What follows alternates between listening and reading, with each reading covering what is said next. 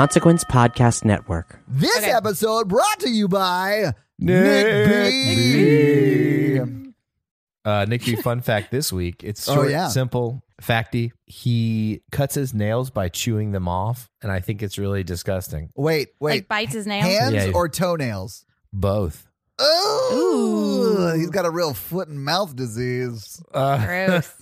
Hand, foot, and mouth disease is no joke. My kids had that, and that's terrible. Yeah, you need to get a fun file. Ooh. And that way you're excited about doing your nails and you don't want to bite them. There's also a Berenstain Bears book about how to break that bad habit, too. Is it Berenstain or Berenstein? Nick B. Oh, Nick B is Berenstein? Oh, my gosh. my Nick God. B, are It you all responsible fits. for this? Oh, my God. It all it fits. goes all the way to the top. This episode also brought to you by Ryan. So this time I am mad at Ryan, like for real Ryan. Wait, for the real Ryan? For real Ryan, but I'm not really. It's a secret. I Gotcha. It's not a good secret if you whisper it into the microphone, Jen. This is just between me and Ryan. She knows what's up. I think I'm going to change this a little bit, and I hope this is okay with Ryan because I'm feeling too negative, and I don't like being mad at people all the time. So Ryan keeps making me be mad at people. Yeah. Jen only has the energy to be mad at one person all the time, and that person's me. So butt out, Ryan. I might change it up a little bit and talk about things that I'm happy about and grateful for.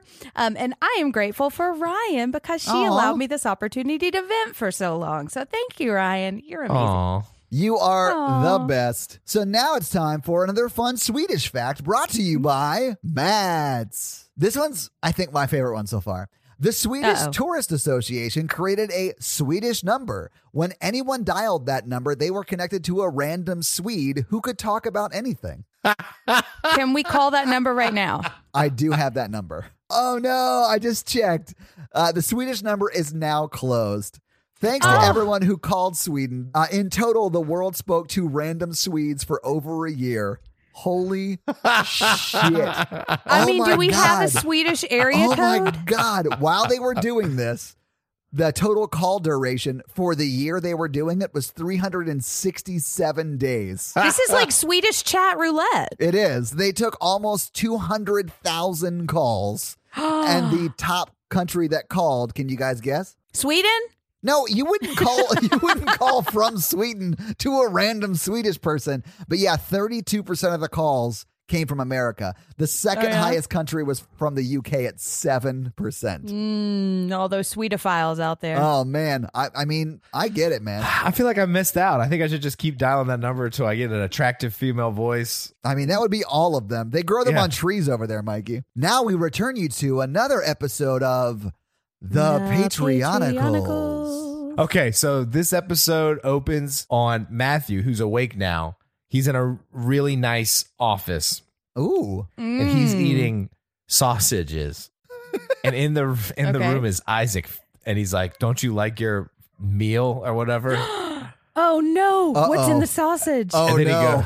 and then he got a big sausage hanging out of his mouth like Franklin. No, not like Franklin. Exactly Matthew like would Franklin. never be No. like Franklin. And then Isaac tells him, "You're eating the flesh of a man." And then Matthew is confused because he has amnesia. Oh, my God. What is a man? What is a man? And Matthew's like, my "I don't know God. if I like it here." And Isaac's like, "You're going to learn to like it." Wow, this sounds like an abusive relationship. It is definitely an abusive relationship. Yeah. Down in the basement, Miggy Mac, chief torturer of Thunderdome, he's falling in love with the koala. Well, But like, how could you not? in a best I mean, friend they're way. adorable. Right, not a romantic. Yeah, I don't think he walked into the torture room with the koala and was like, "Yo, want to smash?" Yeah, and he's like taking care of the burns and stuff, and like they go for walks every day, and they hold hands, and they're becoming best friends.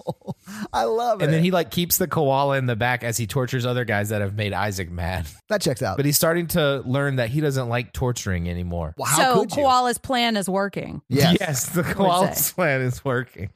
Nice. I see you, Koala. Now we're cutting to a giant big battle where Eddie, leading a herd of rhinos and riding atop the lead one, I want to ride a rhino. is charging him into a bunch of war rigs and Mad Max style stuff. But he also has some dune buggies from his people, and one of those is Tristram. Wait, Tristram is a dune buggy or he's driving a dune buggy? He's driving a dune buggy. Okay. I don't know if we crossed over into the Transformers universe or not, but I just want to make sure. Yeah. No. So there's a bunch of like war rigs, Mad Max style stuff. And on one side, there's a bunch of rhinoceros and dune buggies. Tristan is leading a dune buggy. Also, Eddie makes like this heartfelt and passionate Independence Day style speech, but we don't understand it because he's speaking in Rhino. He's talking to the animals. You just see the rhinos like, yeah, we're going to do this. They may take our, but they'll never take our. Yes.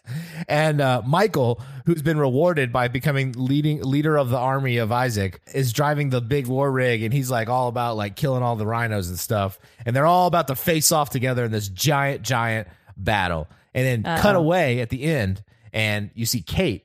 She is on the outs. She snuck into Thunderdomington with Mr. Bubbles and her owl, and she's taught Mr. Bubbles to use a shotgun.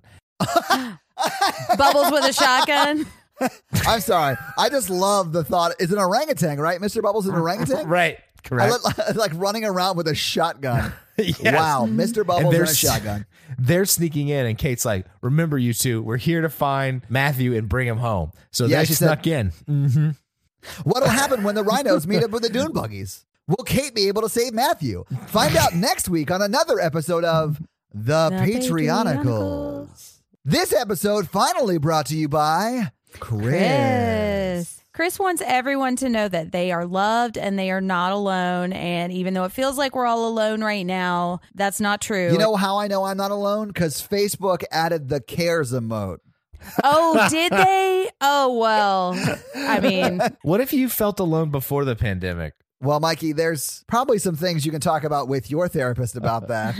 Yeah. Chris wants everyone to know that they are loved, but he is not your letting everyone know that they are loved. You should follow Chris on the socials because he, I'll post just about being stressed, and he always just shoots me a little kind message, and it's really sweet. He is a very, very sweet dude, yeah. He really backs up what he says. Dude. Even my mom commented on something he said and was like, that guy seems really nice. I think she's onto something there, Mikey. So thank you, Chris. Yeah, thank you guys. You guys and hey, Chris, we love you too, and you're not alone either. Guys, we have to climb down this cube, but we can't make any noise, especially you theme music. Don't make any noise. I'm climbing down, and I don't want the traps to go off.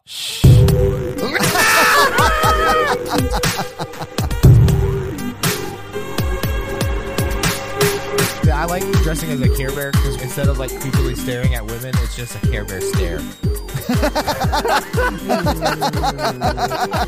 Welcome to the Horror Virgin, everyone. I'm Jen. I'm Mike. And I'm your Horror Virgin, Todd, which means I don't like scary movies, but you guys make me watch them. And this week, you guys made me watch the independent sci-fi from Canada horror movie, Cube. I'm surprised Jen likes this movie. One, it's science fiction. Right. And two, it's Canadian. I like Canadian stuff. I'm kidding. If you guys heard what she said off mic about those poutine eaters, those are her words. Okay, here's why I'm mad at poutine. I am just now fucking eat it. Yes, because it's French fries with delicious shit on top of them. French fries are already my number one favorite food. I thought it was some kind of poi something. No, poutine is very different. But it's like a delicious bowl of food that I want to eat right now. Right. And why am I just now finding out it exists? Yeah, So, it's amazing. poutine. This is my first time seeing this movie, clearly, but you guys have seen it before, right? So, Jen, when did you see this movie the first time? It must have been college or shortly after when I watched it for the first time. And what did you think about it the first time you saw it? I loved it the first time I saw it. I thought it was really unique and I thought it was really cool. Yeah. And I think there's still a lot that I really like about this movie, and it is kind of more a Jen movie. But I can definitely see the late 90s in it. You know, there are some things that do not hold up and some things that are dated. But I mean, I really like it, and I think it's going to be fun for me to talk about. Mikey, when did you first see this movie? I saw it in high school, and then I loved it, and I made like all my friends watch it in high school and college. This seems like something that someone at college would have made me watch, yeah. I was like, this is highbrow independent film. Oh, my God. I think there are elements of that. Yeah. Oh, yeah. I'm not laughing at him because he's not right. I'm just laughing at how douchey and cringy I was when I made people watch it. But this movie, I think this movie's good. It holds up. Does it? I like it as much as Jen, I think. Okay. I think there's elements of it that have not aged well. Right. Yeah. Like the movie. Like It's very much of its time, I think. Yes. yeah. Yeah. But I also think there are elements that are timeless and that I still find relevant today. Yeah, absolutely. You know? I think it could be remade. I mean, I know there's like 4 sequels to this movie. As What? well. They made sequels to this? I've got fun facts about it. Yeah. Are you serious? Todd, in one of the sequels, the cube is a time machine inside. What the fuck? Really? Oh my Apparently god. the sequels are terrible. So this is the first time I saw this movie, clearly. So for me, it's not a matter of did it hold up because I didn't see it originally. But I honestly like respect what they were trying to do. But this really feels like a high budget student film to me. And so it feels like everyone who's in it, the acting, the writing, the directing, everyone feels like it's their first movie and they're fucking nailing it for their first movie, if that makes sense. I feel like most of the acting is decent, except the person who needs to act the best, the cop, does not. Quentin. And Yeah. I feel like that's what kind of makes the movie fall apart towards the end is his acting. Yeah, I'll tell you, the only people I had trouble with their acting were Levin, Holloway, Worth, Kazan, Anderson, Rains, and Quentin. Those are the only 6 people I had an issue with their acting. And I think it's partly their acting, but partly the script. I think don't so know. too. Yeah.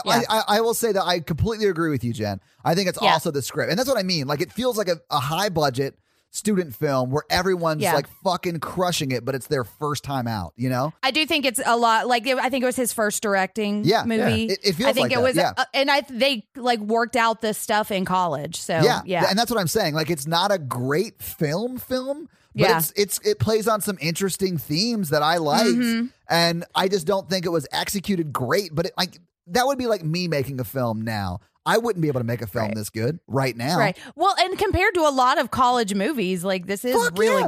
good, you know? I've seen a lot of student films in my days, and they all suck. This is much better than that. But what I do like about it and what I think a lot of student films don't have is like a vision for what they want it to be. And I do Yeah. think this movie has a clear vision of Sure. what it's trying to do. I don't know if it's always successful at that for kind of what we were just talking about. But I mean, it definitely knows what it wants to be. And I really like what it's trying to be. So I think Yeah. I allow it to be a little more in my head than what it actually is, which is the kind of movie I love. I love movies where I can pick apart like elements of society. you know? Absolutely. And I think if you had given this writer, director, and even the actors like 5 more years, and most of the actors are still working, giving Yeah. them 5 more years to like hone their craft, whatever it is, acting, directing, writing, whatever, and then give them a little bit bigger of a budget, this could have been a fucking dope movie. And it's not Yeah. bad. It's just not great, But Yeah, it's like they didn't quite get there. yeah. I think the problem with the movie, but I still think I like it a lot, is that it's just the first half, all of those social things are pretty subtle and they become so blunt in the second half. Like when she makes the joke, like, Quentin, you must be interested in young women. Like that was enough for that whole thing to go through. But then like he has to like hit on her at the end. I'm like, it doesn't have to be so heavy handed at the end. Like, they basically call each other like hippie and like Nazi and all, Yeah. I mean, like all that stuff was subtle. And then when it comes to the forefront, I think it kind of falls apart a little bit. Yeah, I literally wrote, this is Ayn Randian levels of like beating me over the head with what your point is. I think they're trying to make very different points. Like Ayn Rand was not trying to make this point, but Right. Ayn Rand like beats you over the head with it. What I like about it is what I think the underlying point is when you are in position of stress. That stress makes you more of who you are and it pulls up that underneath and it just Sure. keeps escalating. So I like when it keeps escalating the personalities because I think I like when I'm looking at it at the moment we're in right now, I think we're starting to see a lot of that heavy handed action coming up to the surface now, just in Oh, how yeah. people are acting. So I liked seeing that. Like this is the seeds in the first half. This is what happens when you don't do anything about those seeds. This is how it manifests and this is how it tears everything apart. So I like that it escalates. To give you a real world example of that, literally at the Michigan protests yesterday for Yep. the shelter at home, there was a woman carrying a sign that in German said, "Work will set you free," which is the exact phrase that was over the main door in Auschwitz. So, yeah, I mean, there is some crazy shit going on that sort of has escalated us to this point. So that's an interesting point, Jen. That's a I good was point. thinking specifically of that at a certain part that we'll get to. And to that end, let's just get into this fucking movie. We start with an eye opening, and the opening of this movie I love because we Yeah. have a man laying on the floor of what is we're going to find out is a cube, and it's a big cube with like white, like kind of. I actually kind of like how the cubes are designed because it's like For you Star Trek nerds out there, it looks like the outside of a board cube, but with like Yes. bright light. I was just going to say it did remind me of that. Yeah, and honestly, it was like all the panels had different shit on it, and it was really, really cool. I really, really liked the layout of it. I mean, for it being literally like the inside of a Rubik's Cube, it was really cool. Right. Yeah. And we'll see different colors of the cubes throughout, and this is a white one. But it's like a giant bathroom tile kind of thing. That's what I kind of saw. If you're an android, that's what your bathroom would look like. Right. Oh my God, he's in the name of the movie, Jen. Okay, so there's a man laying on the floor, and he's wearing like gray pajama, like prison kind of clothes. Yeah, I thought they were green, but yeah, I mean, I honestly don't it's like know. darkish, grayish Yeah. green Yeah. kind of. Yeah. Which is what everybody ends up wearing with their last name Yes. on there. Yeah, it's sort of like they're in prison. It's like prison garb, sort of. It is. Yeah. And so he turns a knob on a giant floor thing because in this cube, in the middle sections of the cubes, there are actually doors, and you can kind of turn a spike kind of knob thing, and it opens a door, and you can look into another cube. Right. Yeah. So there's 6 in every room, right? Floor, Yes. ceiling, and 4 sides. They're like submarine hatches, but like square. Exactly like Yeah. that. Yeah. And so he looks out and he looks into a blue cube because there's a little like crawl space in there. And then the door closes behind him and he's in another door, In another room. but he actually climbs into the orange cube. Yeah. And he jumps in and the door closes behind him. And then we hear thwack. And he's like stunned, and you start to see little like cuts on his face that are starting to bleed. And then this is so fucking cool. His body starts to fall apart Yes. into like tiny little cubes. So He was became turned into the name of the movie. Yeah, exactly. Oh, I thought he fell to pieces due to the stress. Oh no! I he mean, did, yeah. he did fall to pieces like the Velvet Revolver song for sure. Yes, I did love that. Like he literally wakes up in the name of the movie, and then he quickly shows us what the sequel will be, which is cubes with a dollar sign because there are multiple cubes. right. Yeah. He becomes many with the cube. Yes. He just got squared away. Oh, I love it. What we see is we start to see like a grate, like a cubed grate, Yeah. which has blood all over it, like fall down and then fold up and go back into the ceiling. Yeah, it's like a razor wire square trap thing. Yeah. I think this opening is so cool. Yeah. Because you see like his body fall apart and you can see his organs, and it probably was like half their budget. It is But, by like, far the coolest kill for sure. It Yeah. really Yeah. is. And it immediately sets the tone of the movie. Yeah, it tells you what the stakes are for sure. So now we are at title cards. And Todd, I'm interested to hear your take on the opening credits to this movie because there are none. Yeah, I was already in the action. Like it was great. This is exactly how you should do it. This is It's 97. good credits. I mean, we've Yeah. made this point time and time again. Yeah, get right And we've to already had a cold open too. So if we had to stop here and wait through some bullshit 90s Creed song, then it would have kept us from the action too. it. Can you cube me harder? Oh. In the blue room now. Natalie just came out of the bedroom like, what the fuck is happening? Jen, are you shit talking Scream? I'm just talking Scream 3, and I love Scream 3. Every That Scream Creed has song. a Creed song in it. I don't know what you're talking I know, about. and I love it. Scream had some good soundtracks, but this was when that was happening. Is why I Yes, say that. absolutely. Yeah. Okay, so we see someone else laying on the floor of a cube, and I love how this kind of folds out too, because we've got who we're going to find out is Worth laying on the Yeah. floor of another cube, and then we see a bloody hand kind of creeping up through the door in the floor, which I thought was really cool. And so we pull up and we find, and there's another guy in there, and that's going to be Quentin. Okay, so I didn't know any of their names till much later. So like Worth, I Yes. saw Worth on his shirt, so I called him Worth the whole time. But Yeah. the cop guy I called Copper the whole time. I have no idea what his Copper. real name is. Yeah, I just call him Cop Guy. Yeah. Yeah, his name is Quentin. And Okay, I so know it is those names Quentin. for Okay. specific reasons. Okay, so, and then we see another woman come through like the door in the ceiling. Yeah, it's and pretty much like the whole cast comes into this dude's cube who was just minding his own business. But they're I like know. partying in this cube, apparently. They're just hanging out.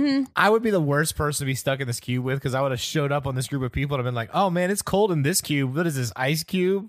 Oh, wow. And they'd be like, oh, how many kids do you have? Because you got dad jokes on lock. Yeah, that's how they found out about your personality. So then we have, and the new woman, we're going to find out, the blonde woman. Yeah. Her name is Holloway. Yes, and she's a doctor, right? She is a doctor. And yeah. They sort of introduce themselves in these scenes too, right? So I think we know she's a doctor pretty much right out of the gate, right? Well, Worth has hit his head, so she goes, "I'm a doctor. I'll help you with your." That's head. what it is. Yeah, that's how we find out. Yeah, and then we hear somebody in in the orange room asking for help, and that is going to be Levin, right? And that's the mathematician girl, right? Yeah. Yes. And so she's in the orange room, and I don't know if they know there are traps now. Although I guess Quentin had blood on his hands, so he knows. But he tells her to freeze, and then she drops her glasses, and they crack, and ultimately she ends up into the white cube with them. Right. Quentin says there's traps and whatever, and then she's like, "You saved me," and then she hugs Quentin. Quentin does say that there are booby traps, and I immediately thought, I think you mean QB traps. Wow. Mikey, your head shaking right now is all the approval I need. Also, hello, Pot. It's nice to meet you, Kettle. Exactly. All right. And so then we've got one more character that we're about to find. And because there's a character named Ren, not Rennes, although it's spelled Rennes, but it's French and it's pronounced Ren. And he's using his boots to set the traps off. He's literally burning his boots up. Well, he doesn't. I mean, he's not intending to do that. He's just checking to see if the next room over has a trap, and it does. And it lights his boot on fire, and he pulls it back like the charred remains of his boot. And I found that very funny for some reason. Boot is on fire. And it was, yeah. But we come to find out that he's like a master escape artist, and he escaped from a bunch of prisons or whatever. Yeah, I think they don't find that out for a little while later, but it's 5 or 7. He escaped Alcatraz or something. Yeah. So he's basically Sean Connery from The Rock. He's one of my favorites. I was gonna say he's actually Samuel L. Jackson from Deep Blue Sea. Oh yeah. But I've never seen Deep Blue Sea. I just know the joke. He's got a Deep Blue Sea moment. I mean, I know, there's some hubris in there. It's so funny that I have not seen that movie, but I know that scene already. Yeah. So we've got our cast of 5 people right now. We've got Quentin, we've got Worth, we've got Holloway, we've got Levin, and we've got Ren. Yeah. And so nobody remembers how they got there. They're talking about going to the fridge to get pierogies, and I think this movie is how I found out what a pierogi was. Jen, I obviously know what it is. But what is a pierogi? Because I honestly have no idea. It's a Russian kind of pasta dish with potatoes. Oh, is it? With stuff inside of it. Russian ravioli. That sounds really good. I obviously knew what it was as well, but thank you, Mikey, for helping me clarify. I needed to mansplain you. It's just food-splaining, and I just really like food. Yeah. I mean, listen, if you're going to make some, I'm coming over. I will break quarantine for a pierogs. But it's one of those dialogue things where she just starts yelling pierogies, and I'm like, what the fuck are you talking about? But then, so none of them remember, and Holloway thinks it's like a government thing, or maybe aliens, and everyone's saying, no, you're too much of a conspiracy theorist, and it's just but everybody's kind of freaking out. I mean, I would freak out too if I passed out and woke up in a cube. I would too. Is this when they're talking about the military industrial complex? Not yet. Oh. I mean, no, Mikey, clearly that happens when they're in the other part of the cube. Clearly. This is the very definition of a single location movie. Yes. This is a single cube movie. They never leave that one cube they built for this movie. But one thing that drove me crazy was I was wondering how long the boot laces were, because when the old man throws his boot into the other room, it lands in the middle, but he's still holding on to the laces. I've never seen laces that were 38 feet long that you could do something like that with. It's part of the cube. Yeah, I guess cube laces. Yeah. Well, in fun fact, when I was writing this stuff down, I couldn't remember the word blowtorch, so I wrote so many different descriptions of what this blowtorch thing was. I was like little blue light fire things, or fire shooters, or lasers, and then I was like, oh fuck, oh yeah, they're blowtorch. You could have just put flamethrowers. But they're not flamethrowers. That is amazing. I mean, mini flamethrowers. I mean, I guess if they do throw flame. Okay, but so that's the most insane thing I've heard today. And Jen, I will mind you that we're on a Skype call with Mikey.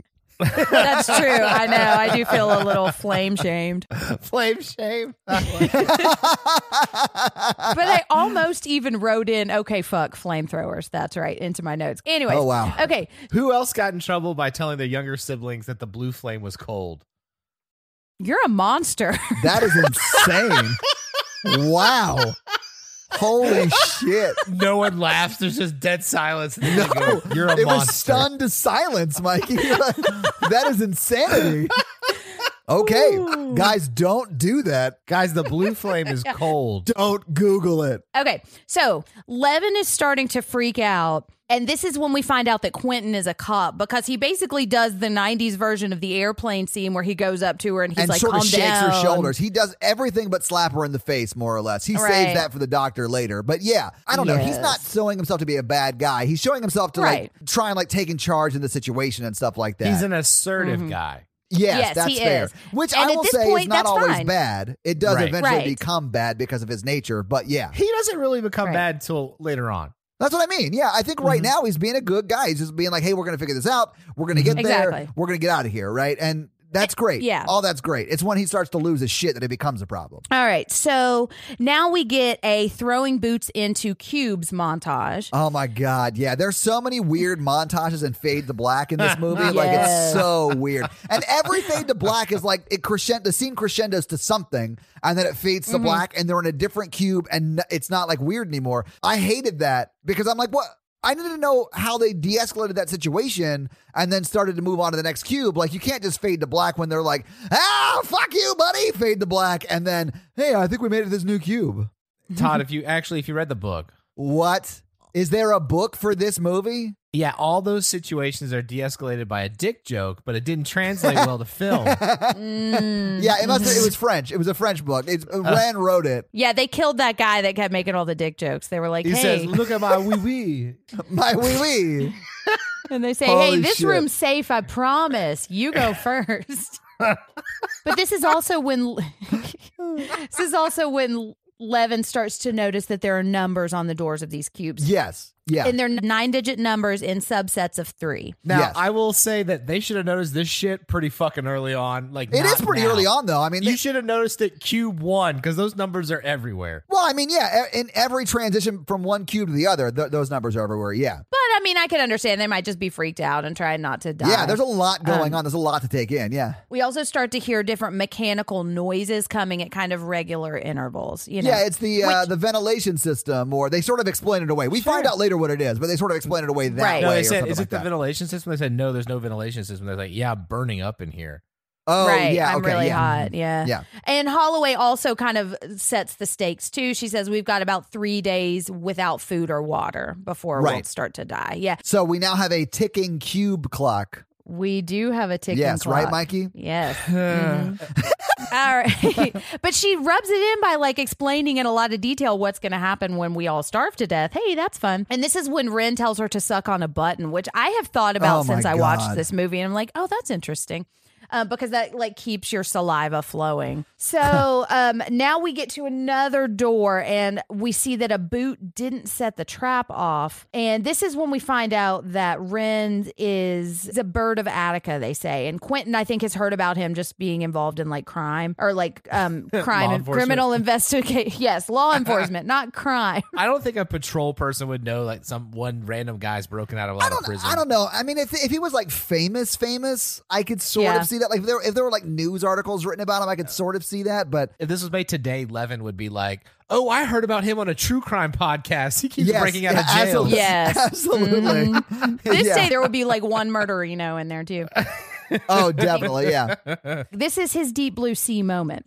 Yes, I loved it. And I think even the cube is blue. And I can't remember when Deep Blue Sea came out. I think it was after this. It was definitely after this. It's way after this. Because he's like telling them, he's like, I've escaped these many prisons. You just got to keep your head down. You got to keep moving forward. Don't focus on the big picture. Focus on sort of what's going on in this room right now, and we'll get through it. And he's like, I'm going to lead you. He doesn't say this, but like that's his vibe. He's like, I'll get you guys out as long as you stay with me, but you got to keep moving with me or I'm going to leave you. And then he jumps into that cube and then he says shit in French, which is merde. And then he gets an acid facial. But you see it coming, you know, as he's given all that shit. We do see it spraying. You're right, Jen. Yeah. We definitely see it spraying. I would have used different nomenclature, but if that's what you're comfortable with, Jen, we can say we definitely do see the acid coming on his face. But that's your words, Jen. Those are your words. We see what happens when you get it on your face. Yeah, so listen, don't not do that. even tell him it was coming, so it's like real bad. Oh, yeah, it's real rude. You've got to get consent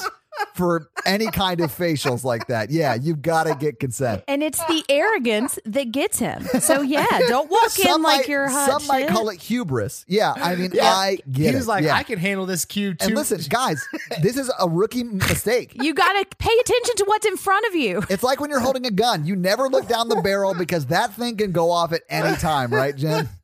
It's unfortunately it is true. You don't know how excited that cube is. It's hit or miss. That's you why. never That's know. why Ren should have kept more eye contact. Sometimes you can tell by the color that the cube is, you know. Oh my God. All right. So God. Ren gets shot in the face. And I love you guys. Jesus, Jen, you're sabotaging the podcast. Oh my God. but it's not just an annoyance that you have to clean up now. Now it's starting to melt into his face. Oh yeah. Well, yeah, that And shit so- sticks to everything. Yeah. Okay, sorry. Oh my God. Okay.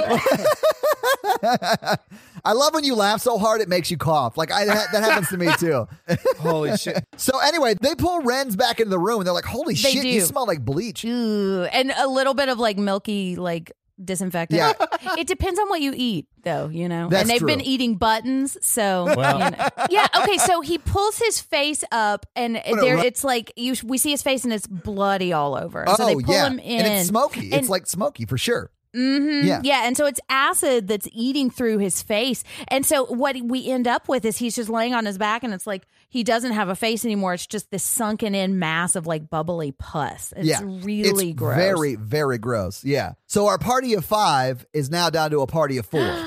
So, they're saying like it's time to reassess because the boot didn't set that trap off. Right. So now the boot system we know is not infallible. Right. Okay. And so Holloway is kind of trying to work through what's going on, and she's trying to figure out if they're being punished. And this is when Quentin is kind of talking about what Ren was just talking about. Like, you can't see the bigger picture, so stop trying. We just need to focus on what's in front of us. And that's Right. going to come back later, which is, I kind of think, an interesting theme in this movie.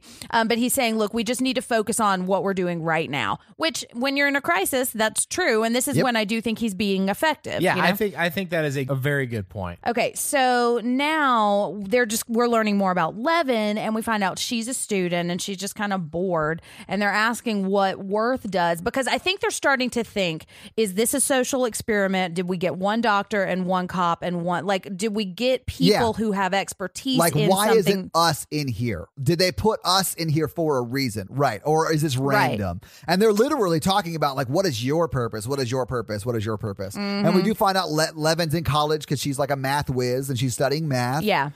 We already knew the copper was a cop. We already knew the doctor was a doctor. And the thing that I do not really like about this is the, like, what's your motivation? Like, what is it that keeps you going? And Right. not that I don't like that. I just don't think it's done well here. I think it's a Yeah. little cheesy. You know, I don't he's think like, it's well, I done got well 3 in this kids. movie at all. And that's what I think. That's Yeah. why I think the dialogue is not great. Like the writing is not great, especially at moments Right. like this. But it doesn't ruin it for me. It just feels like it's a student film, right? It just brings the Right. quality down a little bit, but I still like the themes they're playing on. But aren't they also talking about in this scene that like it took all of their jewelry and stuff like that? Except Levin got to keep her glasses. Yes, but She Levin did get did. to keep her glasses, and they 'Cause she really needs them. seized on that as like, well, this must mean something. Oh, yeah. But did you notice Holloway was sad because they took her amethyst? Yes. And I was like, oh, she's kind of a more spiritual, which if that's something you're into, that's great, you know? Sure. I think, and we've talked a little bit about that, but I do think that kind of plays into a little bit of her personality and that she is very like distrusting and like looking for alternative. Yeah, she is the conspiracy theorist, right? Yeah, she's like a free clinic doctor too. She's not like a bougie doctor. I think they throw that at her as an insult. Yeah. No. She Right. says it too. Oh, okay. I didn't He realize that throws she it confirmed back it. in her face later I got you. on. Okay. So now is when we realize that the numbers on each of the cubes are prime numbers. And or if there is a prime number that the room has a trap in it. Prime number means trap. Yeah. Exactly. Yeah. So that becomes the new boot. It does. Yeah, Yeah. exactly. This is where I would die because I'm like, math. Oh no. Dude, I think that's where Yeah. most people would die. Like those are big numbers. I don't know what primes are. If I had my smartphone, I'd be fine. Like if I had my iPhone, Yeah. I'd be fine because I would Google it. But like we don't have, they don't have access to any of that. Exactly. Yeah, a prime, like I can do prime, but that's the limit. Like I would not be able to extend past that. And I also don't think I would trust myself enough to be able to figure out if it actually is a prime number, you know? Exactly. That's what I'm saying. Yeah, there's no way you could find it out. I would have to bring Optimus Prime in there to help me. Like there's no way I could do that. You know? But I like how she says, like, I have a facility for remembering numbers. So she just says, this is just a skill that I have. And I just like the way she phrases that. The phrasing of that felt weird to me. Like I didn't love the way she phrased it because it felt like no one would ever say it that way. But that's fine.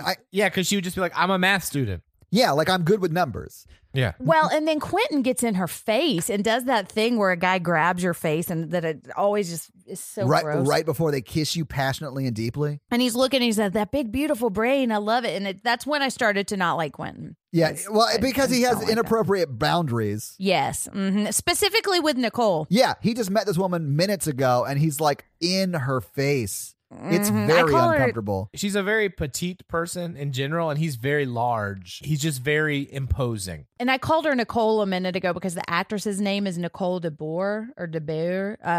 If I call her Nicole, I'm talking about Levin. Yes, Levin. I just kept it's the mathematician. Yeah. So now we get our prime number montage. Yes. And some of these montages are weird. Like they have weird voiceover and it's very strange. It's very, very strange. This one was weird because this is when we get her voiceover saying, if we get home in time for dinner, and then he's saying, there's like talking about taking them out to dinner, or, well, if we get out in time, I'll make you dinner. Yeah, it's just the cop being very, very creepy with the mathematician girl, Levin. Yeah, Levin. And also, this whole scene was weird because I'm like, guys, if you've been put into a giant cube prison, like you're probably not going to get dinner. Home for dinner? Right. That's real dumb, but whatever. Yeah. But at this point, she does not seem to feel uncomfortable with it, and she's kind of like playing along with it. I sort of got the vibe that she was just like, I don't know, doing that thing that women do sometimes where they realize that they like couldn't force this person to do anything. So they're sort of playing along because he hasn't super crossed the line yet, although he sort of is playing with the line. And I've seen that happen like at work and shit like that, where a guy says something that's like super on the line and the girl's just like, ha ha ha ha.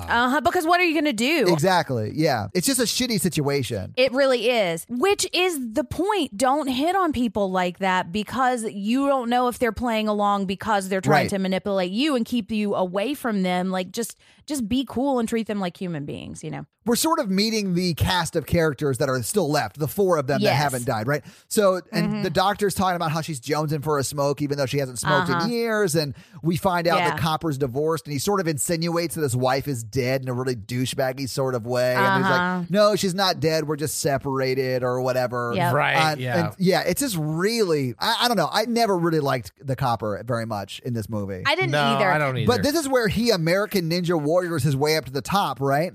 And he opens it, and that's when we meet Kazan, right?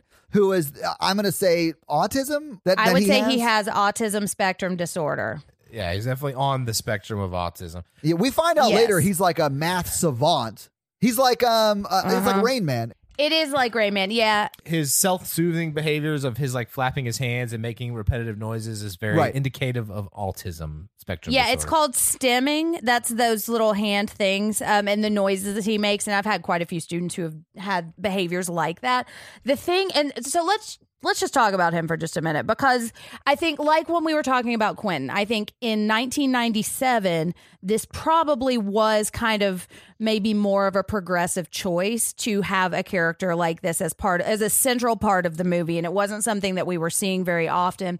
But I think because it's now 20 years later, we just know so much more about autism and know that it's really leaning into what will become stereotypes in a lot of ways, which specifically that this character who's on the autism spectrum has this genius in him, which is a stereotype. It almost makes him a magical character. Yeah, it's super, super rare. Right. Yeah. That is not something that all kids with autism have. And the one thing that you'll find with kids with autism is that it manifests differently in every single person. So there isn't really a typical type of autism.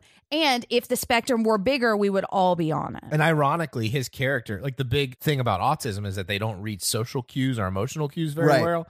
And ironically, his character in this movie actually reads social cues really well. Yeah. Yes, which he does. is like not an autistic quality. But one thing they do, I think, do well here is I think they do show stimming, and it's a stereotype of stimming, Yeah. but also the noise factor of like trying to cover a sound with your own sound, which is something like I relate to too. It's somebody who's real noise sensitive. And I have taught several kids who had those kinds of behaviors. But the problem is that's not what all kids on the autism spectrum look like. And so this is more of a stereotype than I think we would make today. So as they're talking about these like theories about like why they're in the cube, and this is after they meet Kazan, right?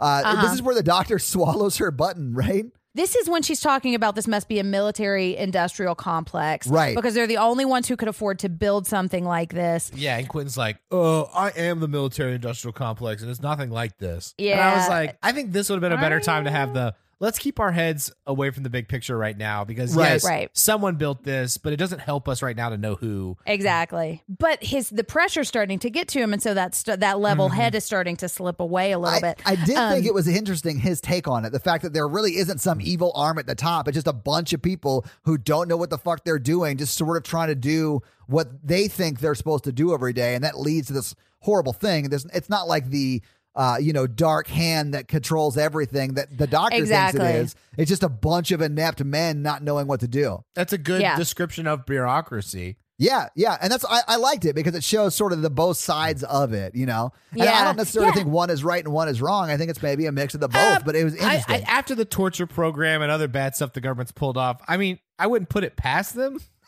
Okay, so if we're going to talk about what we actually believe here, I think that it's just a bunch of people in a bunch of jobs not really knowing what everyone else is doing. And then some of those people in some of those jobs are evil people and they're just doing really shitty things. But it's just that it's such a big bureaucratic situation. No, I think what's his face, Worth. I mean, I think he's a piece of shit because he knew they were putting people in the cube. I didn't think about it much until today, and I was like, wait, he knew they were putting people in for months, but like now he's the good guy? Well, and I mean, I think he kind of has a transformation when he sees the effects of what he was doing, which is one that kind of plays into that is like if the right hand doesn't know what the left hand is doing, like the left hand never has to see the effects of that, and so they can keep going about their business. And I think once he's actually in that situation and he sees what the effect that he has been doing is, then I think that's when he starts to kind of change his character a little bit. But he knew they were putting people in it. Like, I think he's more of the Nazi than Quentin is. I'm not saying he's a good guy. I'm saying once he's actually the person. It's like he got put into a concentration camp and he's like, you know what? These are probably bad. Yeah. Yeah, that's exactly what happened. I mean, I designed the fence, but like now that I'm in here, we probably shouldn't do this to people. And I'm like,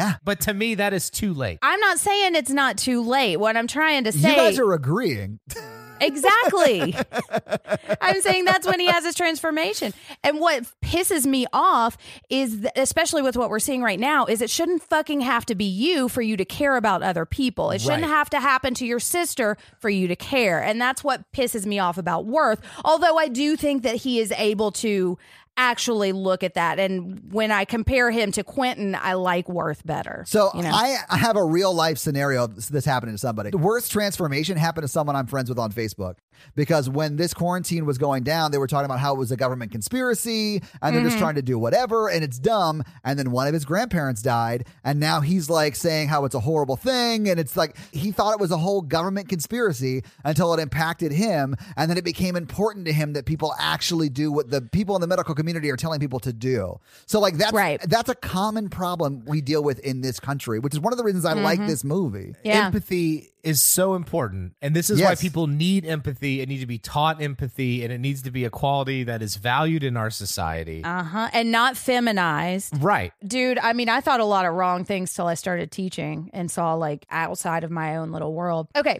So now this is when she starts choking on her button. So they're taking turns also going to the rooms, right? So yes. The mathematician, Levin, is checking the numbers on the next room, and she says, there are no primes. It should be safe. And so the doctor, it's her turn to jump into the room just to make sure. So she jumps in and she starts to choke. And they're like, oh, my God, is it gas or whatever? And she's like, no, I just swallowed my button. And I was like, what is happening right now? This is Holloway's fault because she doesn't actually use the universal sign for choking. No, she doesn't. They can't see her either. No, they were looking through. They're looking through the cubby hole thing. Yeah, Also, they're looking through the little thing. here's the one thing that annoys me about this movie the most. No one like opens the door and like waves their arm through the Cube Marine door. They jump in full fucking fledged every time. Yeah. They're I balls would be to like, the wall. I would be like putting my hand through like, okay, let's just wave my hand a little bit. Echo, like, you know, like no, they dive in head first to every room. Yeah, they do, absolutely. Or throw someone else in head first to every room. Oh my God, Yeah. we'll get there, Jen. Okay, so we're also starting to see a little bit of we're starting to see Quentin be a dick. Yes. Levin is starting to like get tired of having to figure out all these fucking prime numbers. And Well, she's getting tired, man. Like, Yeah. I'm not good at math. I'd imagine that would be very difficult to do hour after hour after hour. Yeah. Quentin jumps into this one and he's starting to be an asshole, and Yes. it is a trap, but it's luckily for him it's not an immediately lethal trap because It's like a spinny razor wire thing that like they're across the entire floor and then it tightens it it. slowly collapses. Yeah. And he has time and he to sees dive it through. and dives out of it. Yeah, but it does cut his leg. Yeah. It does, yeah. And so they're back in the red room. But this is when they find out there's a flaw in their plan because that room didn't have any prime numbers and should have been safe based That's on right. the rules they thought they were operating under. That's right. Yeah. Quentin is saying he doesn't trust Worth. So this is when the paranoia, I think, starts to get I trusted him. Worth right away because he was a single white dude who openly talked about his pornography collection. Like, I was like, I know this guy. He's the co-host on the podcast with me.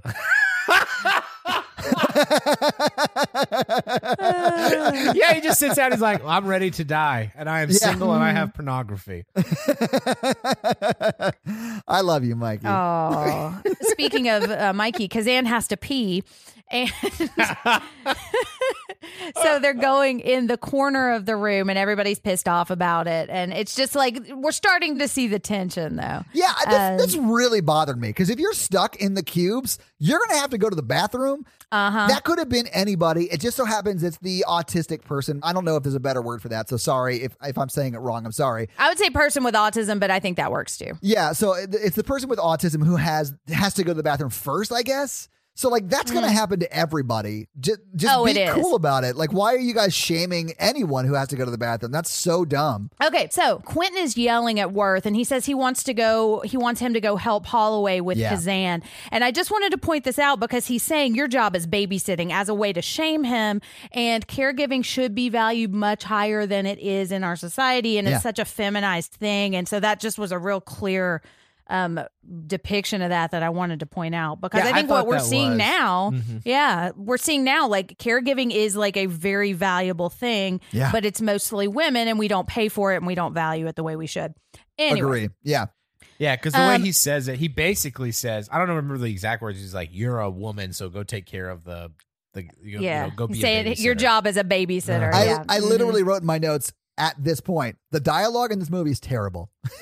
I think there are parts that I really like, and there's one part coming up that I do really like. But I think overall, a lot of it is not great. I see what they're trying to say. I don't think they found the best words to use. It's very 90s. It just doesn't age well, Mikey. I agree. Yeah. And I think when I look at the problems with this, that's a lot of what it was. It's just this was 1997. And when you look at other movies from 1997, like we see a lot of that, the same kinds of things, you know? People just didn't talk great back then. They didn't talk great. You're right, Mikey. No. No good words. They didn't have good words back then. So now Quentin is mad at Worth because he's a nihilist and he keeps like saying like he's just very defeatist and he doesn't want to do anything. And he says, "Why don't you just lay down and die?" Which is die shadowing. Not like dice. Not like dice shadowing. No. We're not gambling. Yeah, it's like death shadowing. Is this when he opens the cube next door and he's like, "Go kill yourself in this cube. Don't you want to be a man?" Yeah, and he said, and this is the part that I thought was real cheesy. He's like, "I don't want to die. I'm just being realistic." And then Worth is and it doesn't work. I wish it did because Worth finally like explodes in quotation marks and says, "There is no way out of here." And that's when they all look at him. And I wrote, "This acting is not great" in my notes. Yep. That is definitely something someone could think being in that cube. I mean, it is not a big revelation. Exactly. He's like, "Kill yourself, be a man." And like Worth's big explosion was like, "Yeah, Quentin, well, you're a dick. And there's no way out." And everybody's like, right. This is where they find out that he actually made the outer shell, right? He did, yeah. And I like that they did that they involved him, but not enough for him to know what the fuck was going on, you know? Because he designed the outer shell of this. All he knew was that he needed to make a big box. And I like how, this is the part that I do really like. And I was interested to hear what you thought of this, Todd. So he's saying, like, he didn't know who hired him. He didn't ask. Like, he just needed, he wanted the money. He didn't ever even leave his office. And he said nobody cared. This was just a contract that we got. Yeah, it was the best job I ever had. Yeah, because all he did was draw a square. I mean, that's literally the simplest design I've ever seen. I mean, he engineered a huge square, but yeah, I mean, he didn't just get paid $100,000 to draw a rectangle on a box and hand it in. Like, he had to engineer it. I mean, that's kind of what it seems like. I mean, I would say that if you're an engineer and someone comes to you and says, I just need you to build a big square, that's an easy job. You know, that's probably why he said it's the easiest job he ever had. But he still has to make sure it can, like, fit everything and whatever. Yeah. Well, and he is a white man, so of course he got an easy job and got paid a bunch of money for it. Like, now Holloway is talking about how, like, it's like this assembly line thing, and that's how you make these, like, big death machines, is somebody makes one part and somebody else makes one part, and then you find out that you've been part of this bigger system that is, like, evil, but you didn't know because you didn't ask. You mean like the patriarchy? Yes, exactly. Like the now patriarchy. You're talking her language, Mikey. Yeah, it's like these tiny little things.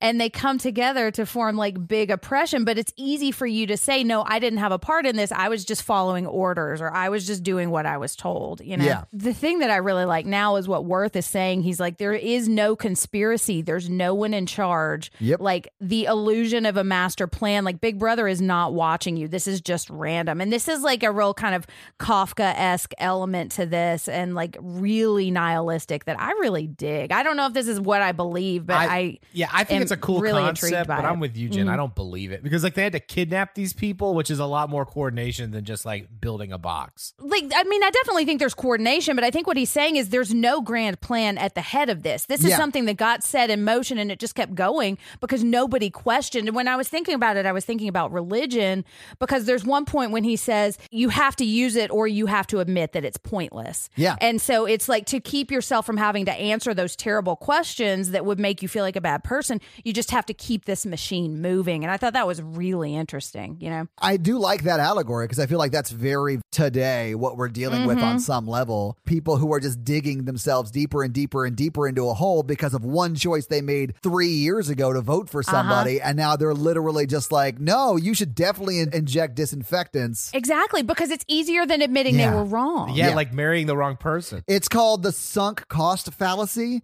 and it literally is a problem. And it actually is a part of cult deprogramming. Like, you have to overcome what is called the sunk cost fallacy, because people commit so much of their money or their time or whatever, sweat equity, if you will, into something. And then they feel like if it's all been for nothing, then their life has been for nothing. And that's very hard for someone to face. Right. The more emotionally invested you are in a decision, the more you're going to defend it, even when there's logically things saying that this was a bad decision. But there is so much power on the other side of that. Like, there is so much power on the side of, none of it makes any difference. Like, it doesn't matter if I wasted so much time doing this, because I didn't fail at anything. I learned something, and now I'm moving on. Oh, absolutely. So there is no reason for the sunk cost fallacy to be an issue, but it is an issue because there is so much power in looking at it differently. Yeah. And there's a lot of grace on the other side, too. Like, people are going to forgive you because people want to. You know, they want you to, like, become a better member of society. But it's everywhere. And then the people in your decision don't want you to change. So it's like, it's politics, it's religion, it's career, it's relationships, it's friendships, it's everywhere. It's not just, you know, people who voted for Trump or people who voted for Clinton or whatever. It's people who are Christian or Muslim or whatever religion it is, or people who sort of warp those messages into, like, cult things, and it becomes a horrible thing. Like, if you watch Koresh on Netflix, you really see that in these people who, like, just went to this Bible study that they were like, oh, I like Christianity, I'm just going to go to this Bible study. And then 3 years later, they were, like, marrying their kids off to this guy who was like in his 30s, and now he's marrying their 12-year-old daughter. So, like, it's just an insane, like, step ladder down. It's not just, like, all religions or all government or all political parties. It's no, but it can be in anything. Like, you could be unhappy with your job, and you could just be absolutely miserable, and you're like, you'll go home and your spouse is like, just get a new job. And he's like, I've worked so hard at moving up in this company. And it's like, but it's for no reason. You don't have to do that. Exactly. Exactly. But it's hard to see that, and it's hard to take the first steps out. Yeah. And we're also saying, like, there's nothing wrong with politics or religion. No. It's how you interpret that and how you use it to, like, interact with other people. In all of those things, politics, religion, whatever, there are people who use it for great, great things. And there are people who use it for horrible, horrible things. And it's just, a matter of spectrum. Everyone's on the spectrum somewhere. It's relationships too. Like you go out with your friends and like, absolutely. don't ever talk to them again. And they're like, but I really care. And I've like tried really hard, put so much effort Mikey, in.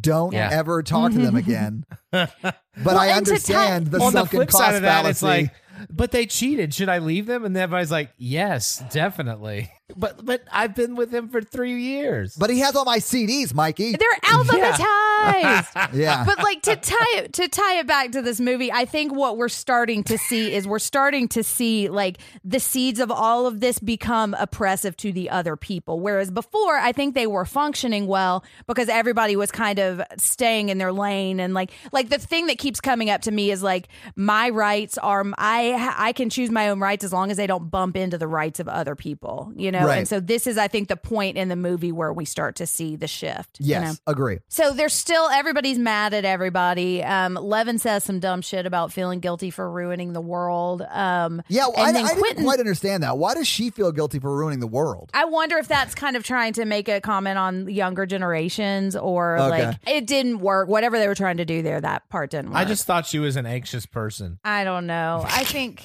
I was like, oh, that sounds like a Jen thing. This is a Jen movie. It does sound like a Jen projection, yeah. But now Quentin starts beating the shit out of Worth, and Levin stops him. And this is when I do start to kind of like her character. I think this is kind of where the shift happens because she stops trying to go along with Quentin. She stops him and says, we need him. He knows more about this than anybody else. Yeah, and she's still being a jerk to Kazan, but she's asking him, she's like, so what about this outer shell? Can you tell me? So they're talking about, she's figuring out that it's changing coordinates. I think this is when she figures out that the three numbers that are in three separate numbers, right? So it's like 675, 549, 678, right?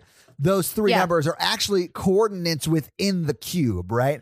I don't think they quite realize that the cubes are moving just yet. I don't think so either. It does help them say, okay, if we're here and this cube means this thing, then we need to go over this many cubes and down or whatever to get out, right? And this is insane to me because to do this, she has to do some like next level math where she has to write stuff down. So what she does is with her button, carve into metal the math equation. How strong is that button or how soft is that metal that is at all possible? It is a plastic button that she is using to carve into metal. That drove me crazy. It's cube magic. Yeah. But so now they know, and because she and Worth have kind of compared notes, they're going to try to get to the edge of the cube. Right. But she gets to one and she says, these coordinates don't make sense. This box should be outside the cube.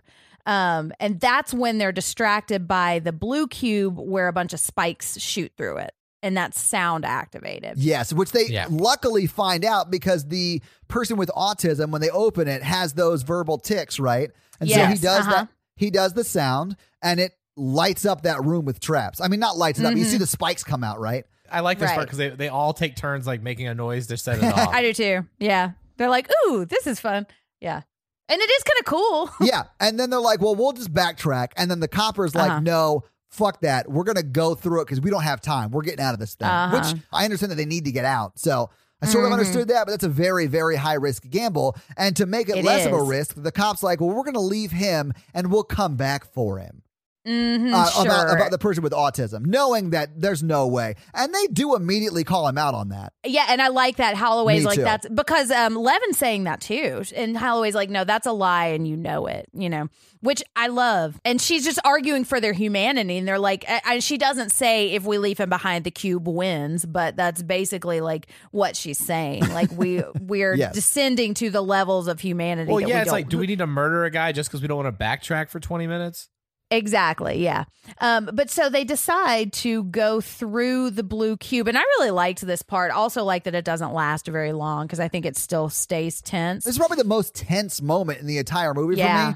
The one thing I didn't love is that the person with autism, like when he climbs down, he climbs on the opposite way. And then the doctor goes and gets him. Like, I would never do that. I would be outside the room being like, not making sound, so it's hard to convey what I'm doing on a podcast, but like being like, hey, like get waving over at him. here. Yeah. Get over. Yeah, Right. like waving, trying to get him over here. But there's no way. And listen, I think what she does is incredibly selfless and incredibly brave. I just don't think I would do that. He gets his pants stuck on the bottom door. Oh, yeah. Yes. Oh, yeah. So man. he's getting stuck. And so they've all made it through. And Kazan is, I think Quentin's still there in the Yeah, safe. Yeah, Quentin- Quentin Quentin's is the the last last one to to go. go. Yeah. Yeah. And like to what you're saying, Todd, like I feel like we all would like to say, oh yeah, I would definitely go back and save him. But like when you're in that life and death situation, like it looks very different than it does Yeah. when you're sitting on I'm your couch just watching honest a movie. about what I would do. Yeah. And I'm Right. sure that there are people who would do that. I'm just not sure I have it within me to do that. Right. But so Holloway and Kazan get back, they get through, and now Quentin's got to go, and he is almost to the end. And then Kazan makes a little vocal tick, and he like all of the spikes go, and he's just able to jump in, so he's safe. I got really But excited because I thought we were going to see the last of Quentin, but we don't. He makes Yeah, it through. we And don't. then he starts like beating the shit out of Beating him, up. right? Yeah. Uh-huh. Which is Kazan. not And- cool. Yeah. And Holloway's calling him a Nazi, and then he yells at her and starts like calling her a lesbian, and he's saying, I have to clean up after your bleeding heart every day. So two things that drove me crazy about this is when Quentin is like punching them, the smallest girl stops the biggest man from being able to throw a punch just by simply grabbing his arm. And I was like, I mean, if she had grabbed his arm mid-punch, she would have been jerked along with that punch, right? I think he just stopped when she touched Oh, him. I think so too, because there's Yeah. no way she could have stopped him. Yeah. And then she says something to the effect of, have you guys been on glue your entire lives? Yes, Which I have that to dialogue. assume that this actually takes place in an alternate reality where glue is an actual drug and not a ridiculous thing to say in a movie. But in the 90s, Right. people smelled glue. It happened. They thought it still was. The dialogue yeah. in this scene, Quentin's like, look, I know you don't have kids and you're probably all dried up down there, but this is not your kid and shit like that. I was like, Yeah. fuck. Yeah, but, it's rough. So you guys were talking about how Levin stops him when he's hitting Worth, but like he smacks Holloway now. Yeah, 'cause yeah. she goes, you beat your own children Yeah, too. no wonder your wife left. And then Levin's like, "Hey guys, you want to know what's on the other side of the door?" And so then Worth opens it, and they notice that they're at the edge because Yes. they see like they just see blackness. And this part is really cool. I like how they hang out, and you see the edge of the cube, and you see the light coming through each of the like square submarine doors. Yeah, so this is a part of the movie I don't like love because they're genius ideas. Not maybe like look down and see how many like cubes we might have to go down before. Because like this, in Exactly. my mind, we know we're at the edge. Okay, cool. Let's stay as close to the edge as possible. And then every 10 floors or so down, we'll check and see how much closer we are to the bottom. Instead of doing Right. something like that, they say, hey, drop me out the window with our clothes rope that Right. definitely will Exactly. hold me.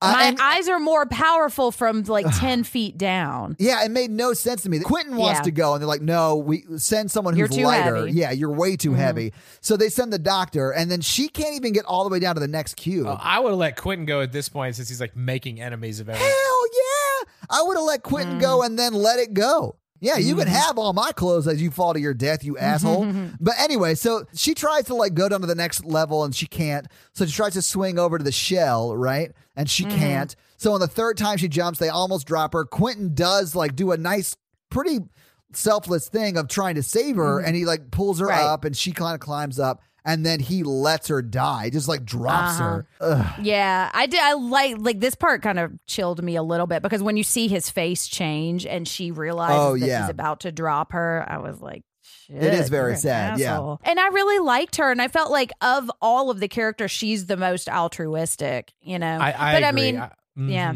So Holloway, rest in peace. And so Levin is saying, or no, Quentin is saying she just slipped. And I think they're kind of like, they don't know, but I think they're like, but I mean, I feel like they know pretty immediately because it's literally like 1 or 2 cubes from now that they're like, you let her go. You dropped her on Right. purpose. Like, I think that they know, but they're just not talking about it yet, you know, because Yeah. he's still in the room with them and he just murdered somebody. And well, I think they might be a little Exactly. scared of him too. I mean, he's Yeah. definitely the biggest dude. He's killed someone very recently. So I would be a little scared too. But this is where they find out what Kazan's superpower is, for lack of a better term. this is when they take their weird nap. Oh, that's right.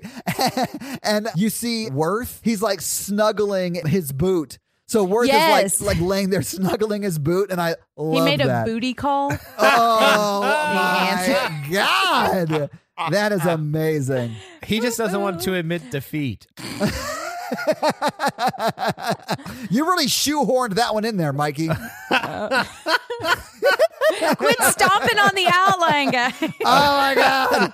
Oh my God. How many Yeah. other feet jokes can we think of? Oh my God, a lot. Because this is the most bizarre nap ever. And it's like somebody was trying to recreate like the Jimi Hendrix experience, except all they had was cameras and they didn't have any drugs, you know?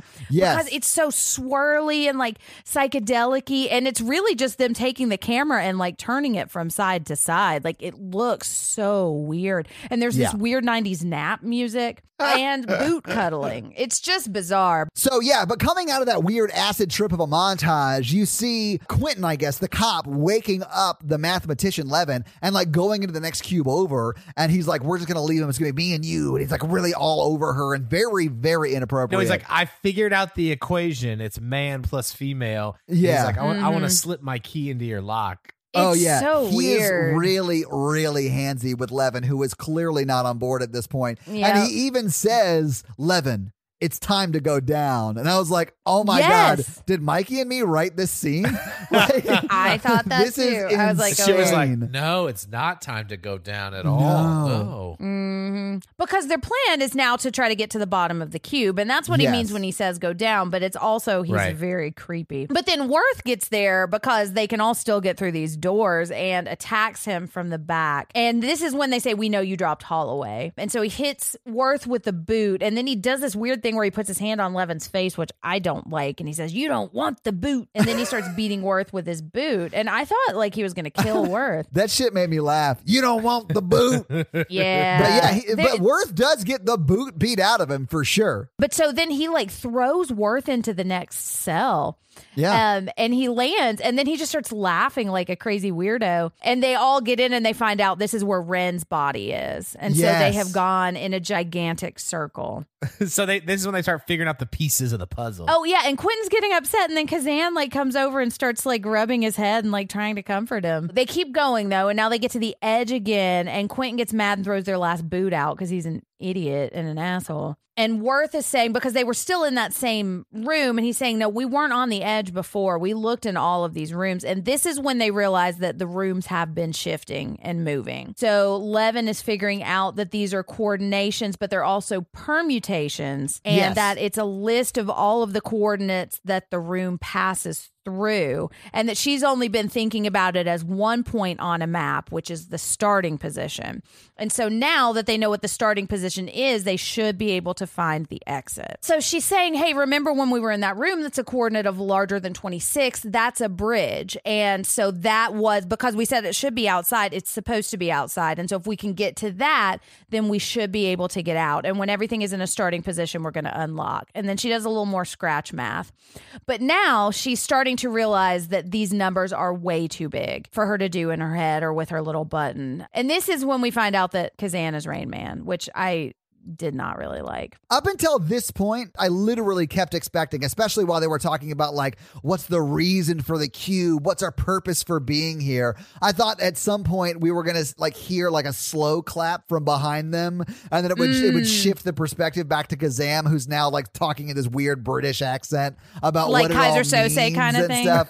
Yes, I literally mean wrote, like- I literally wrote, is it like a Saw meets Kaiser Soze type situation? And I'm glad it wasn't. Don't get me I am wrong. too. But I thought for half the movie, that's what was going to happen. I don't know if this is any better. I like that he is able to help with this, but I do feel like it's a little Ghost in the Machine kind of thing. It's just like, I don't know. If I have one problem with this movie, it's this.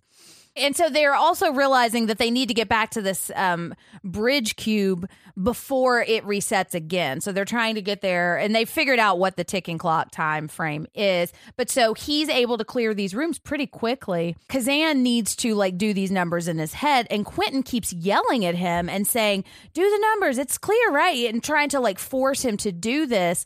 And this is like what I see with people protesting this shit. It's like, you can't yell at a virus and make the virus go away. Like, your brute force is not going to solve this problem. You have to try you're to. wrong about that. I'm pretty sure you're wrong. Well, about that. I mean, we're going to find out in about 2 weeks, I think. But what I saw was like Quentin trying to solve this problem through force, and everybody else trying to solve the problem by understanding what the problem actually is. And that's one of the things that I thought was so interesting and that is really timely right now is he's not trying to understand. He's just trying to force everything to go the way he thinks it should go. And it doesn't work for him because that scares Kazan, and he doesn't want to, like, he can't do the math under that kind of pressure. Right. And when Levin is talking to him, or Worth is trying to like reason with him by like offering him gummy bears, that's when he's able to do what he needs to do. And Quentin's just an asshole. I don't like him. I think he might be the bad guy in this movie. I think you're right. The dialogue is a little hammy, but he is starting to look scary too, and he is creeping me out in this movie. And so at this point, Worth agrees with me and tries to close one of the doors on his head. And choke him to death. Mm-hmm. Yeah, and tries to get Kazan and Levin into the next room. Yeah, he tries to save the situation. Yeah. Right. And so now they're in the blue room, and they dumps him into the door in the floor, and he hits his head. And so now it's just the three of them, and they're clearing rooms. And so they're hearing moving again, and Levin and Worth get through a cube. Kazan doesn't go through into the last room, right? And then the cubes. Yeah, because he doesn't like the color of the room, I think. Right. But the mathematician and Worth are in there, and they're trying to get him out, but the cubes start to shift. So he now goes, I think he's above them or something like that. Yeah. Mm-hmm. So they have to go get him out of that room. But I think, do they find the room that they're supposed to be in, the bridge room? Yes.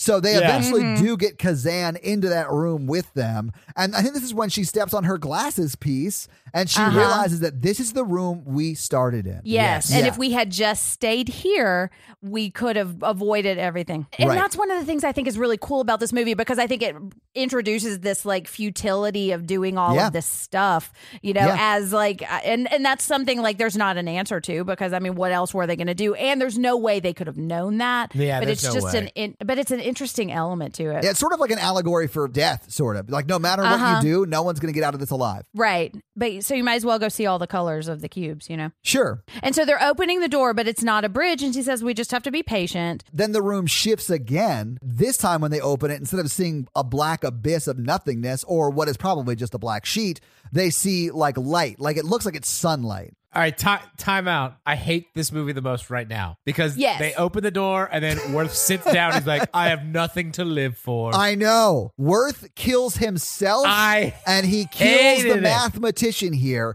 I hate it so much because he's worked so hard for 90 minutes to get here. And then now that he's here, he's like, you know what? Fuck it. Life doesn't matter. I'm going to hang out in the cube. Yeah. And then like she sits down next to him and then Kazam is like, let's get the fuck out of here. Yeah. Yeah. And if they had just gone out into the light, they would have been. Yes. Yep. Yeah.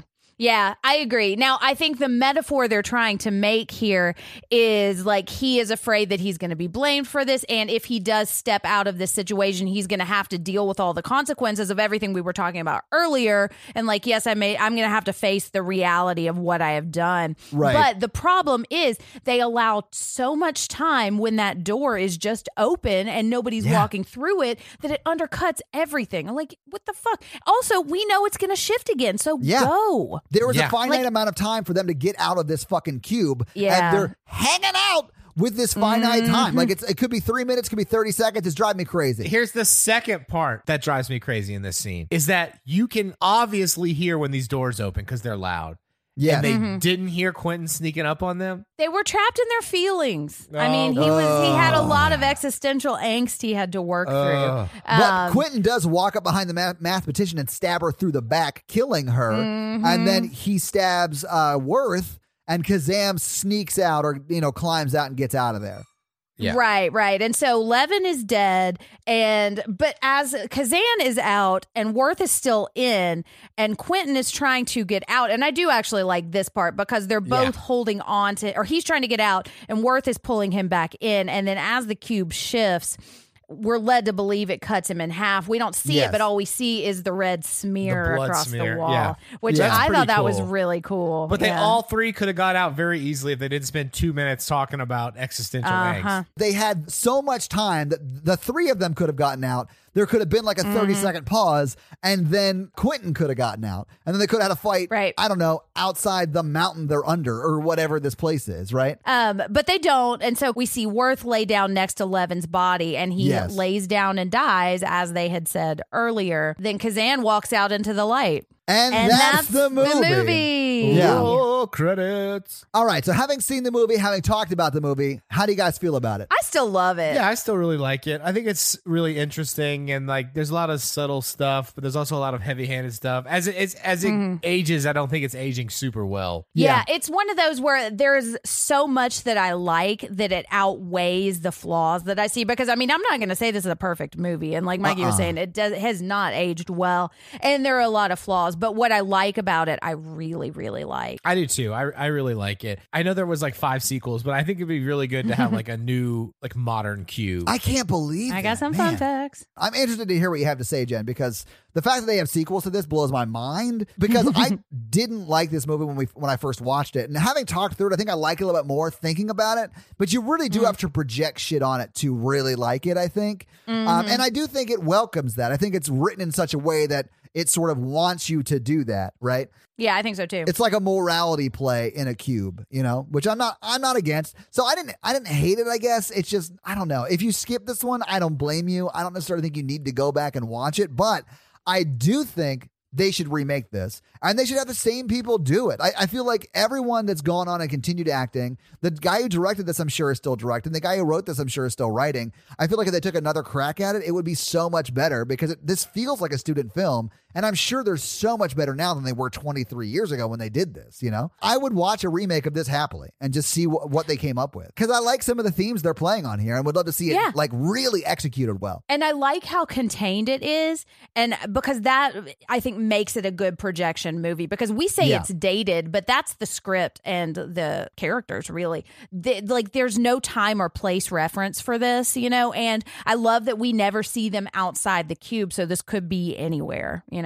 All right, well, let's do some box office. So what do you guys think the budget for this movie was? Pretty low. $1 million? It is the definition of a single location movie. It's a single cube movie. Mikey, you think $1 million? Jen, what do you think? I'm going to say $1 million too. All right, it was $250,000.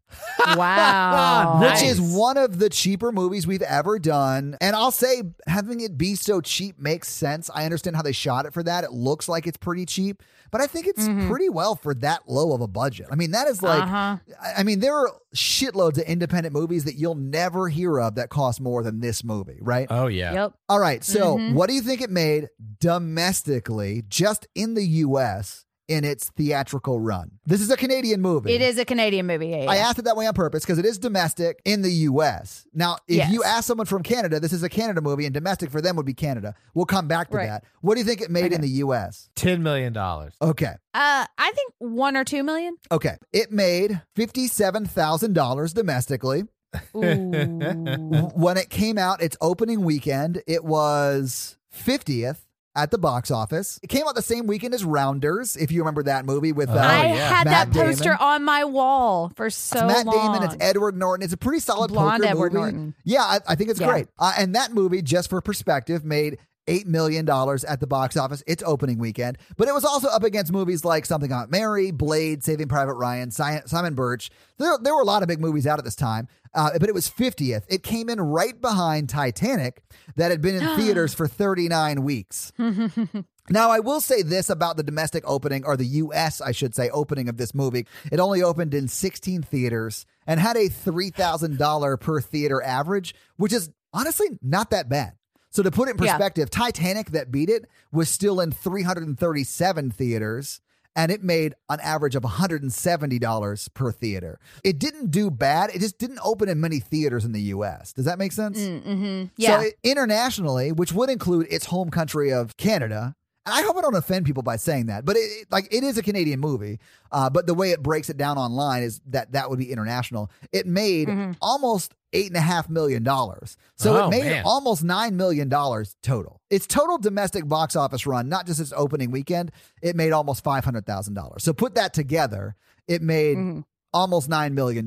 So on a $250,000 budget, making $9 million is pretty awesome. Well, and like this has got a cult following now. Yes. Like we are in the middle of our listener request right now, and this was something that a lot of people suggested for our quarantine horror or claustrophobic. And I mean, I had heard about this through word of mouth, and it's still like 20 something years later, it's still really well regarded in the horror community. All right, Jen, do you have some fun facts for us? I do have some fun facts. Hit us with your fun facts. Dun, dun, dun. All right, so this was written and directed by Vincenzo Natali, and he has continued to work, and he's a Canadian director. He directed Splice, which was in 2009. I've heard of that. It's a weird movie. That movie is so... We've got to do that movie. So weirdly horny, you know? Ooh, I'm into it. What is this? Yeah, you'll like it. It's interesting. But he also directed In the Tall Grass, which just came out on Netflix, and that is an I remember you adaptation. talking about that. Yeah, it's an adaptation of a Joe Hill and Stephen King story. I don't really like that story very much because it's really, really dark and upsetting. And I did not like his version of it. But I mean, you know, if you liked it, I want to hear what you think. So this was inspired by a Twilight Zone episode, inspired in part by a Twilight episode called 5 Strangers in Search of an Exit. I haven't seen it, so I don't know a ton about that. But I think there's also that Jean-Paul Sartre story, or the idea that hell is other people, because he wanted to write a film that was set entirely inside hell. Oh, interesting. But he had a super low budget. And so this was, I think, part of how he was problem solving. I think there's also like inspiration of like the Minotaur in The Maze, which I can't remember the fancy name of The Maze right now. But so he had an early draft of this. So it originally had some like comedic elements. There was a cannibal in it. Like one of the characters was a cannibal. There was edible moss growing, on the sides of the cubes. Yeah. And apparently there was a monster roaming around the cube at some point, which was kind of similar to the Minotaur. And one of the big edits that he made was he took out any food or water. Well, he took out the monster, but he also took out food and water. And I like that he made both of those changes because I like that there's just a natural time frame. We said there's a ticking clock, but that's because you're a human and your body will eventually stop working. Yeah. And I like that he took out those external elements because it really lets the characters like bump up against each other. And that's what I really like about the movie. Todd has been saying they did only build one cube. And they built a half of a cube. So when you see them looking into another cube, they built the other half. And so because each cube, and they only had one door that could support the weight of the actors because like they had to change all of the colors of these cubes. And I'm glad they did this. They could have just made it the same cube the whole time, but I think it's really effective when you see the different colors. But they intended to have 6 colors, but they didn't have enough money. So they only had 5 colors. And it took so long for them to switch out all of the panels of the colors that they shot the movie in order of the color scenes or the colors that the scenes of the cube were in.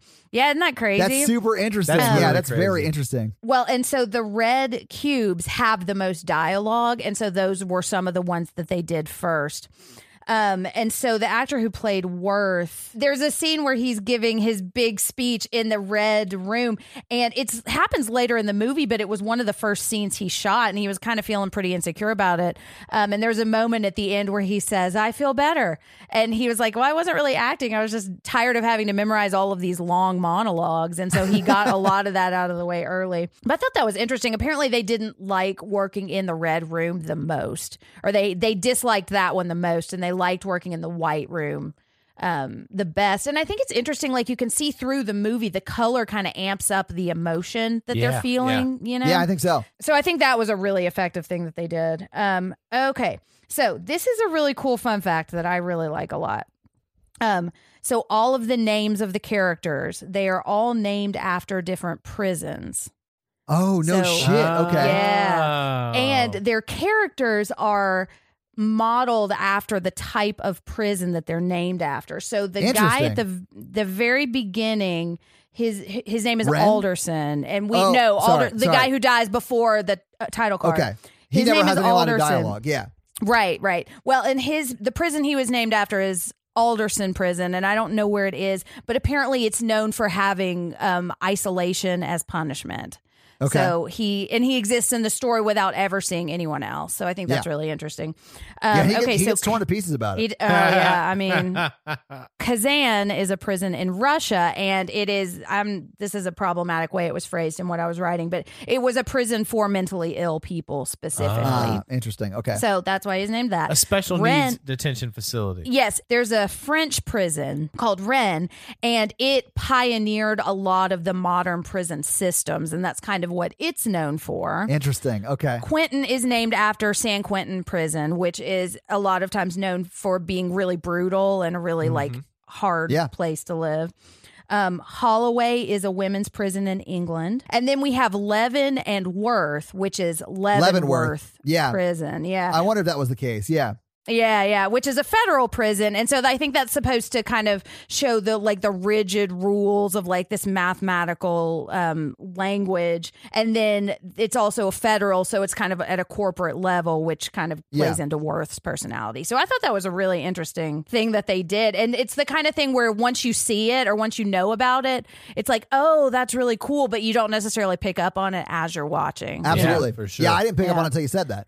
Okay, so the sequels. Okay. I can't believe there are sequels to this. Well, I've heard that they are terrible. They are. I've seen them. I've seen them all. Oh, yeah, they're not good. Is it like Cube 2, The Rubric, Hypercube, Cube 4 to Hypercube space? is one. One is like, Hypercube, yeah. Cube Squared is the Oh sequel. my God. Cube Squared is the sequel. There's one with there's a time travel element inside the cube, and that's Hypercube, wow. Okay. I think. There's a prequel called Cube Zero, which sounds interesting, and it sounds kind of like the first Purge. Like, I want to know how this cube was made, but those are the kinds of things where unless you do it really well, it's not that interesting, because the more you learn about your monster, it takes away the mystery.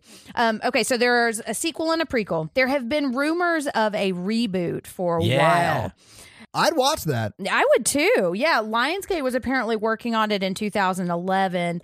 And I think there was going to be some kind of artificial intelligence angle to it, but but it got stuck in development hell. That's a long time for it not to have been made, so it probably won't get made at this point. Yeah, and I'll link a couple of articles. I found an article from 2016, and then I found one from 2020 talking about Cube 3D or Cube 3, which would be a new sequel rather than a remake or reboot. But I don't think that's really gone very far either. But I'll link those articles. So that's where we are with sequels and reboots. And those are my fun facts, but I think Todd has... I do. So Todd, give it to us. I was saving this bonkers fun fact that I literally just fell into when I was looking up box office stuff, okay? Like a cube whose door was opened? It was wide open, Jen, so I walked right through it. So here's a little bonus Todd fun fact.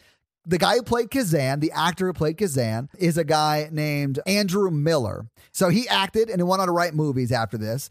And his first movie out that he wrote was the Dennis Rodman, yes, that Dennis Rodman, and Dane Cook vehicle, Simon Says. And yes, that's S-E-Z on the end. And that's where Dennis Rodman stars as a hip Interpol agent attempting to defeat the deadly plans of a crazed arm dealer. It currently has 2.5 stars out of 10 on IMDb and is one of the bigger box office flops of all time. Its budget was $10 million, and its opening weekend it made $185,000. Oh my gosh. It did very, very bad. But I mean, it probably did as good as you would expect for a movie starring Dennis Rodman. He was also involved in the Tremors TV movie. Yes. And wrote on a show called Imaginary Bitches. Which wow. Okay. I'm curious about. That's very interesting. I may have some thoughts. That's crazy. Yeah. Right. Interesting. Well, thank you for your renegade fun fact, Todd. Also, while you were giving us your fun facts, I did a little research, and I think when we were talking about how this movie feels like it's a student film, the director, when he did this movie, he was 27. He was real young. Mm-hmm. Yeah, that sort of makes sense as to how it looks and feels and sounds, I think, Which is impressive for your first movie to be still so well known. Yeah, he had two things before this, but they looked like they were like shorts, not full feature lengths. All right, let's do the scary scale. Hey, listeners. Our scary scale is a scale we use to rank how scary we thought the movie was. It's not a ranking of the quality of the movie. It's how scared we were when we watched it. Our 1 example is Ghostbusters. Our 10 example is Texas Chainsaw Massacre. All right, Todd, what you got? I'm going to give it a 2. All right. And honestly, after the first death that happens in the first 30 seconds of the movie, it's a 1. But it's really that first death is kind of creepy and sort of not super jump scary, but it's a little eerie. It's not really super scary. All right, Mikey. I'm going to give it a 1. I'm dead inside. I mean, I didn't think it was scary. And I never thought we would actually watch this movie on this podcast because I thought it was more of a science fiction film. But I'm glad we did. I never got scared of it, but it's, man is its own enemy or whatever. Yeah. Yeah, I think I'm going to give it a 2 also. Okay. Kind of what you were saying, like there's that death, that just the grossness of that death at the beginning. And then the character of Quentin really kind of creeps me out, and just like knowing some really angry guys like that, that is kind of effective for me. I get that. All right, so this week you guys made me watch The Cube. What are you guys making me watch next week? Well, Todd, we've been taking it easy on you for a little while. Oh, yeah? Are we about to do a scary one? We're doing Paranormal Activity 2. Oh, no! That's which no I think good. is scarier than the first one. What? Yes, Oh, but shit. it's a nicer house, though. It is a nicer and floor house. plans are very important in the Paranormal Activity universe. They are. Oh, my God. Okay, so I guess watch Paranormal Activity 2 for next week, guys. Sorry, Todd. You're welcome, everyone else. All right, now it's time for Mikey to read another 5-star review. So, Mikey, while you're pulling up a review, let me explain to them how they can get their review read on the podcast. And that is simply by leaving a 5-star review on Apple iTunes. Super easy. Just do it. Get it done, babies. So all you have to do is go to Apple iTunes and leave a 5-star review and give Mikey something to, have a little fun with, like an accent, maybe some emoji love, stuff like that. But Mikey, did you find one? Oh, yeah. We've got a lot of good ones. Yeah. Here's one from Lady Time Lord.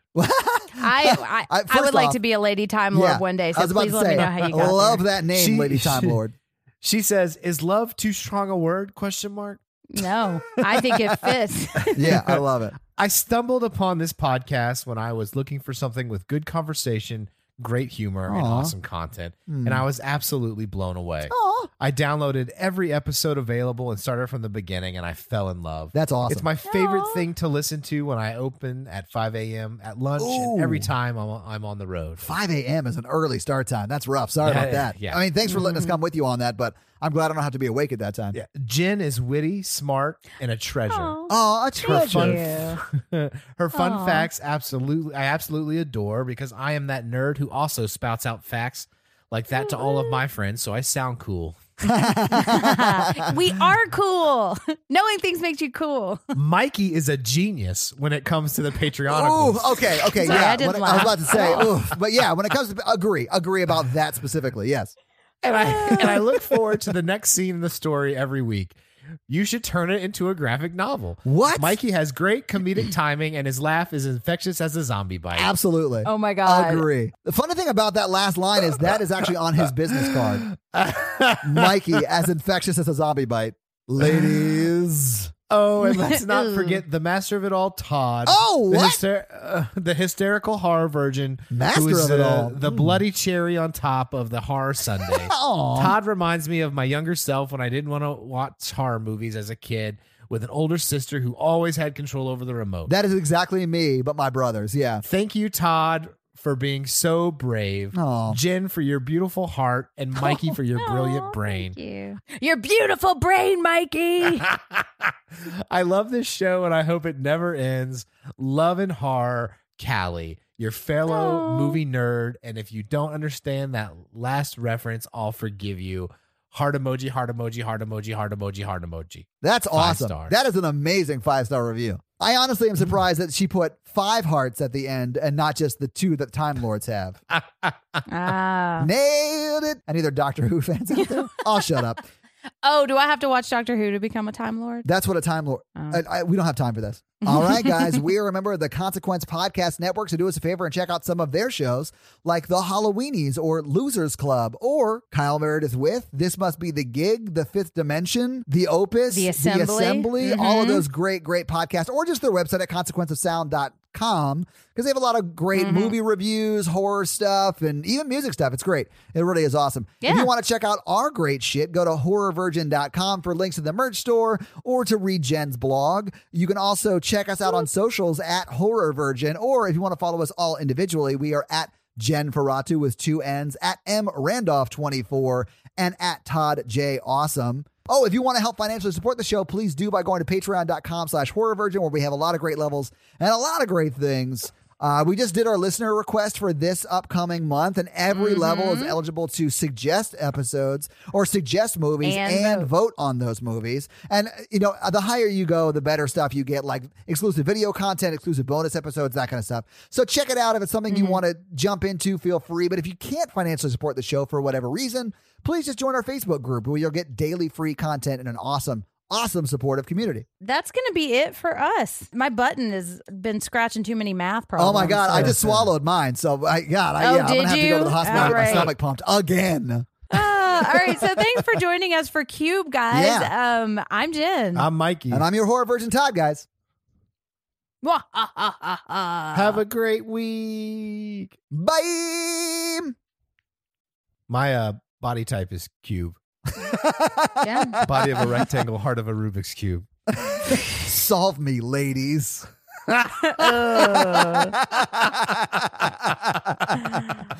Cube nerds.